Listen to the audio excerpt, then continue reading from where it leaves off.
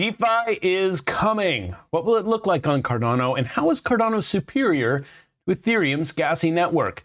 Cardano Foundation's Elliot Hill explains how this can have real-world applications even in the context of today's current events. Plus, Maria Carmo of Lovelace Academy explains the project and the process of successfully funding it in Catalyst Fund 2. That's what's ahead on today's episode of Your Cardano Update.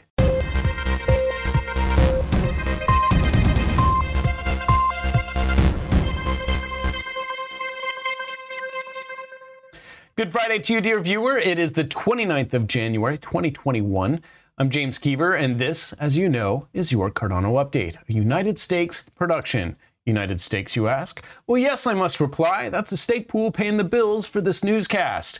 And if you'd like to support us, hit that thumbs up icon, subscribe to our channel, and delegate your ADA to our stake pool. Our ticker is USA01. Again, that's United Stakes of Cardano, and we would love to have you. All right, I think it's fair to say that decentralized finance is all the rage these days, offering financial products and services automatically without a middleman or third party. It's been very successful on Ethereum's network, if not slow and expensive, and other platforms are doing really well in the space themselves. So what will Cardano offer that'll set it apart? What will decentralized finance even look like on Cardano? Well, after the merry hard fork, the Cardano mainnet will offer features that'll make a profound impact on today's DeFi landscape. Gas fees continue to be the barrier to entry for new users, and what's more, it makes scaling virtually impossible. Further, on chains such as Ethereum, tokens, a key feature of DeFi, require smart contracts to even exist and run. This requires complex code in the token contract, which is prone to human error. And as we've seen in the past, this can cause a lot of people to lose a lot of money. Cardano is built differently. Tokens representing assets on Cardano use the same token logic that runs directly on Cardano's ledger. This means the asset, whatever it is basically considered very much the same way as ADA.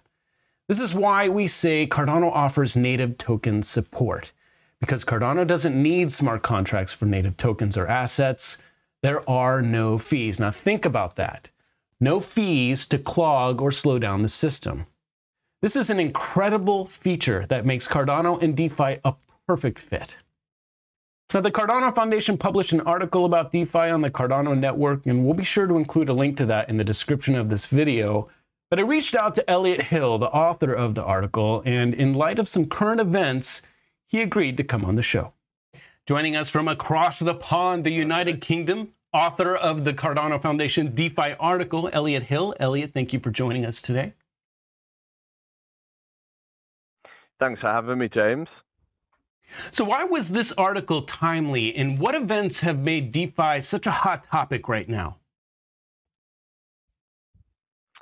Well, yeah, I mean, this article was specifically timely for this week, so we already had it planned. But then the events around the GameStop and the Robinhood fiasco, especially in US markets, they've really driven a conversation around decentralized financial infrastructure. And there's a lot of discussions today specifically about how Coinbase could stand to benefit from some users from Robinhood. And I'm sure maybe you've seen the news, and it's been reported quite widely here in the UK that the GameStop frenzy has taken cryptocurrency to an over $1 trillion market cap. And I think it's really just indicative of the larger focus at the moment, which is a need for transparent and fair trading infrastructure. And I think blockchain, now that we've moved out of our infancy, we're really in a stage where we can provide that infrastructure. We can provide DeFi solutions, and we can also ensure that the average user and the retail user, more specifically, is getting a fair and transparent infrastructure on which to trade on. So I think that DeFi solutions are going to grow in popularity, and the events that we've seen this week in traditional markets will definitely give some momentum to that. Well, Elliot, I mean, we've got DeFi on Ethereum. Cardano's kind of late to the game. I mean, what does Cardano bring to the table that Ethereum doesn't already cover? I mean, is that what native tokens are all about? So native tokens on Cardano will be different in a few fundamental ways from Ethereum ERC20 tokens and also from the non-fungible tokens. So the main difference is that native tokens on Cardano won't require smart contracts to forge. So the token process to create a token is called forging on Cardano. And that introduces a few differences in the way that you interact with the token contract. So I think that we'll have a different landscape in terms of, who moved first. I think that's not so important in the long term. One protocol or one platform won't win. They'll work in unison. And we always at the Cardano Foundation focus on them. So where we can, we'd like to work with other blockchains as well. Mm-hmm. Well, one really cool thing about the native tokens is just the reduction in gas fees. I think that's it's really a game changer, and that's what I think Cardano brings to the DeFi platform that Ethereum can't come close to.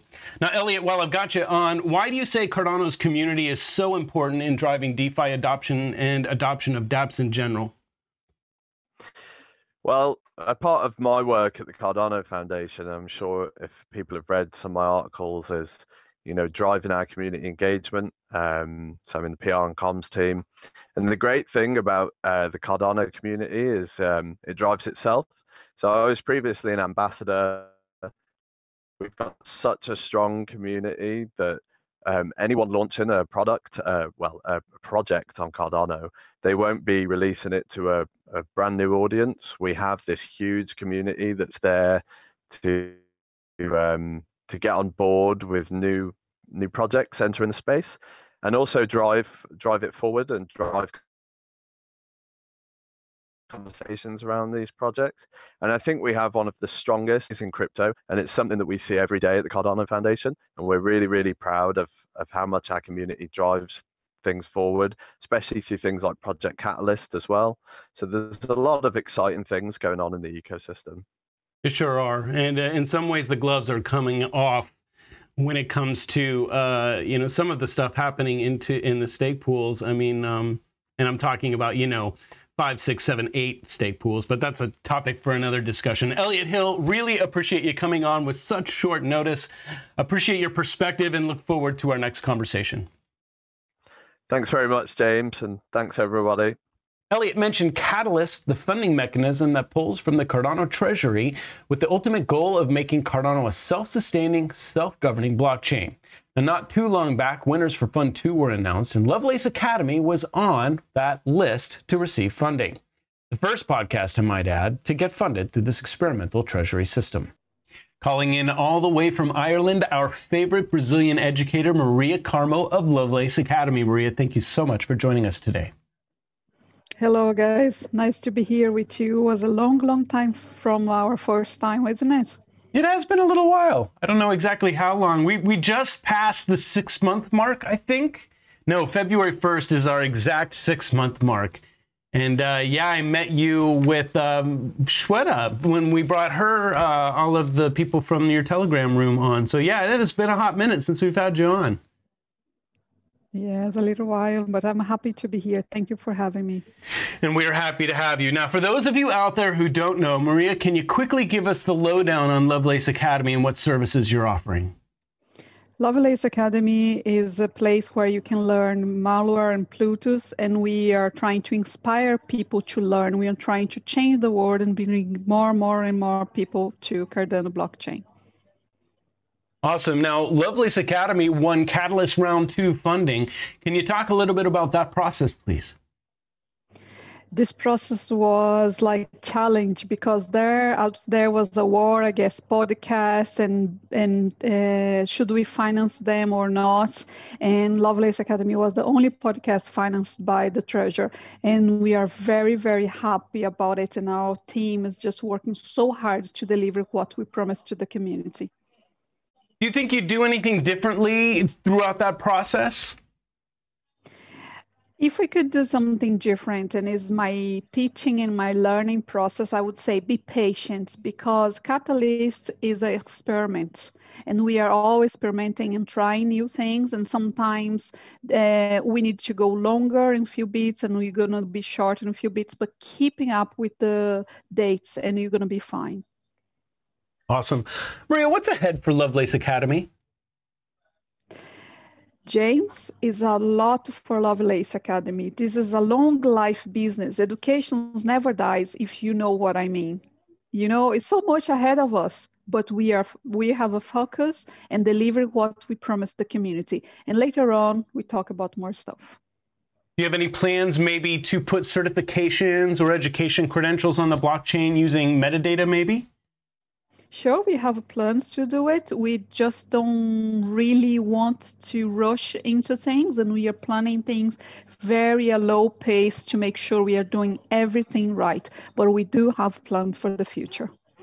Awesome. Maria Carmo with Lovelace Academy, winner of Catalyst Fund 2 funding. Maria, we are very grateful to have you on and look forward to speaking to you again soon.